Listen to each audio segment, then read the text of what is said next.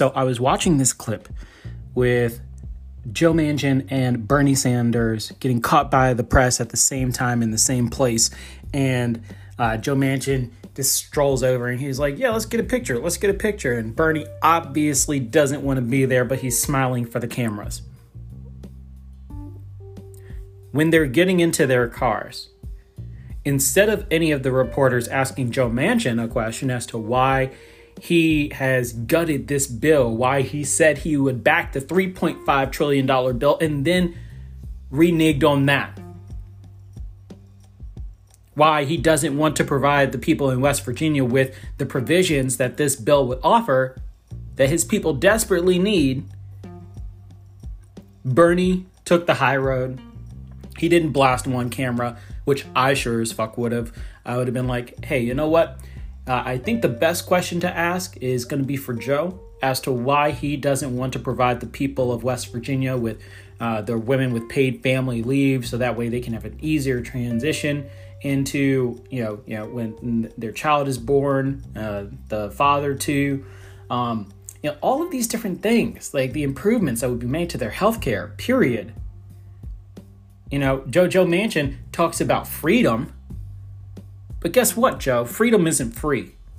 There are people in West Virginia that don't have the freedom to go to the hospital, that don't have the freedom to fix a car after an accident, that don't have the freedom to make the improvements to their home that they know that they're going to need, that don't have the freedom to decide how they're going to spend their time because they're trying to play this juggling game with their job and their kids and the schools and COVID. And I'm sorry, but Joe Manchin is letting down the people of West Virginia so hard right now.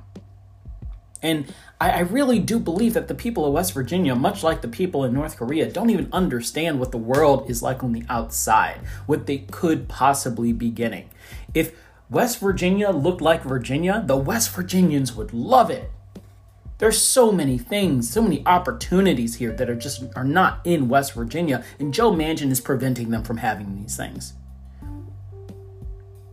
So Joe Manchin and his Republican cohorts all want to say it's about freedom and choice, and you don't want the government to control this or that, while they at the same time say the government should control, when women should get an abortion. But if they want to regulate whether or not they're going to help out poor people and the disenfranchised and those that don't have health care, well, we just can't go that far. We need the free market to decide things. We need for people to have choice and to have freedom. And that's all they ever say because they're lame and they don't have a reason as to why you shouldn't have this.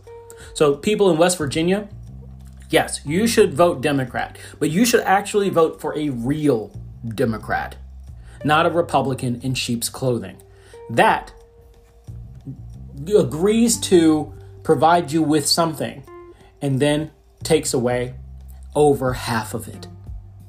Is that someone that's really working in your best interest?